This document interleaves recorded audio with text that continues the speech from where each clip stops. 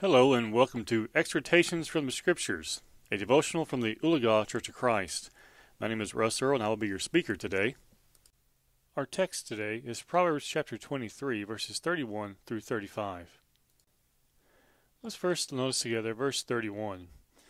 Do not look on the wine when it is red, when it sparkles in the cup, when it swirls around smoothly. This section in Proverbs chapter 23 begins a section dealing with alcohol. We find in verses 31 and following that the Bible clearly condemns the use of alcohol, and here it condemns specifically the use of becoming drunk with it. We also know, though, if we look at other verses of the book of Proverbs, which we may add in a later time as well, condemns alcohol and its use of it because of the many dangers of it, and if the Bible condemns it, then friends, we should too as well. And he says here in verse 31, do not look on the wine when it is red.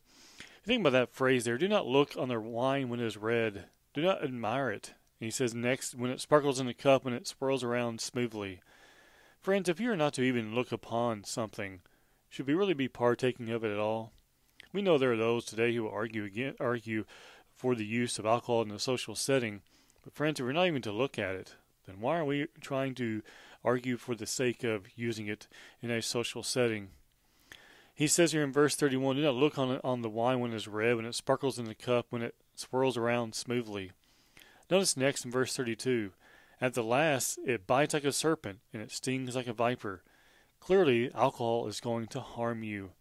We're not talking about alcohol for the use of medicinal reasons. We're talking about here the idea of alcohol being used for recreational purposes, for social drinking. He says it bites like a serpent, and it stings like a viper. Why would we want to partake of something that can harm us? Why would we want to partake of something that can, he says here, it will sting like a viper. No doubt, something that's very, very painful. Next, he says in verse 33, your eyes will see strange things, and your heart will utter perverse things. The King James words it this way, thine eyes shall behold strange women. You'll see strange people in verse 33.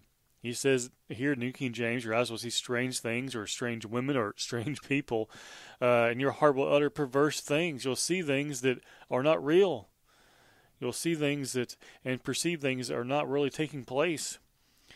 Your heart, meaning your mind, will cause you to utter strange things here in verse 33.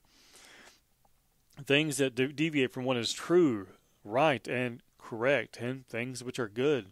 He says in verse 34, yes, you will be like one who lies down in the midst of the sea, or like one who lies at the top of the mast. This seems to be utterly disregard for one's life. This may portray a man who is drunk, climbing high upon the ship and going to sleep and falling into the sea and drowning. This may particularly be true of someone lying down on the top of the mast or a mast pole. This is how crazy a man who is drunk might act. He has opened himself to disaster. Friends, we also open ourselves to disaster when we begin to partake of it at all. He goes on to say here in the very next verse, in verse 35, when he says here, they have struck me, but I was not hurt. They have beaten me, but I did not feel it. When shall I awake that I may seek another drink? This drunk man will say they struck me and I was not sick, or did not hurt me, or I did not get sick. He is so drunk he does not know what is happening to him. They have beaten him, and he says, and he did not feel it. And then he finishes here with the phrase, when shall I awake that I may seek another drink? Because he is drunk, he feels like he has been beaten, and abused, and he feels full of pain, yet he has not had any of those things happen to him. We think about this, and we think about this idea here in verses 31 through 35.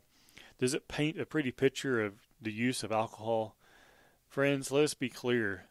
We want to stay away from such things. We want to avoid things that will cause us to see strange things, cause us to be harmed. As we go back to verse 31, when he says, do not look upon the wine when it is red. Friends, let us be those who are wise enough to not look upon it. I want to thank you for joining me here today on Exhortations from the Scriptures, a devotional from the Ulaga Church of Christ here in Ulaga, Oklahoma. Again, my name is Russ Earl, and I have been your speaker today. I do want to invite you to join us here at Ulaga. Our times on Sundays are Bible class at 9:30, worship at 10:30, and evening worship at 5 p.m. We also meet on Wednesdays at 7 p.m. for our devotional and Bible class. We are located here in Ulaga at the corner of Highway 169 and 4080 Road. We'll be glad for you to join us anytime, and we hope to see you soon.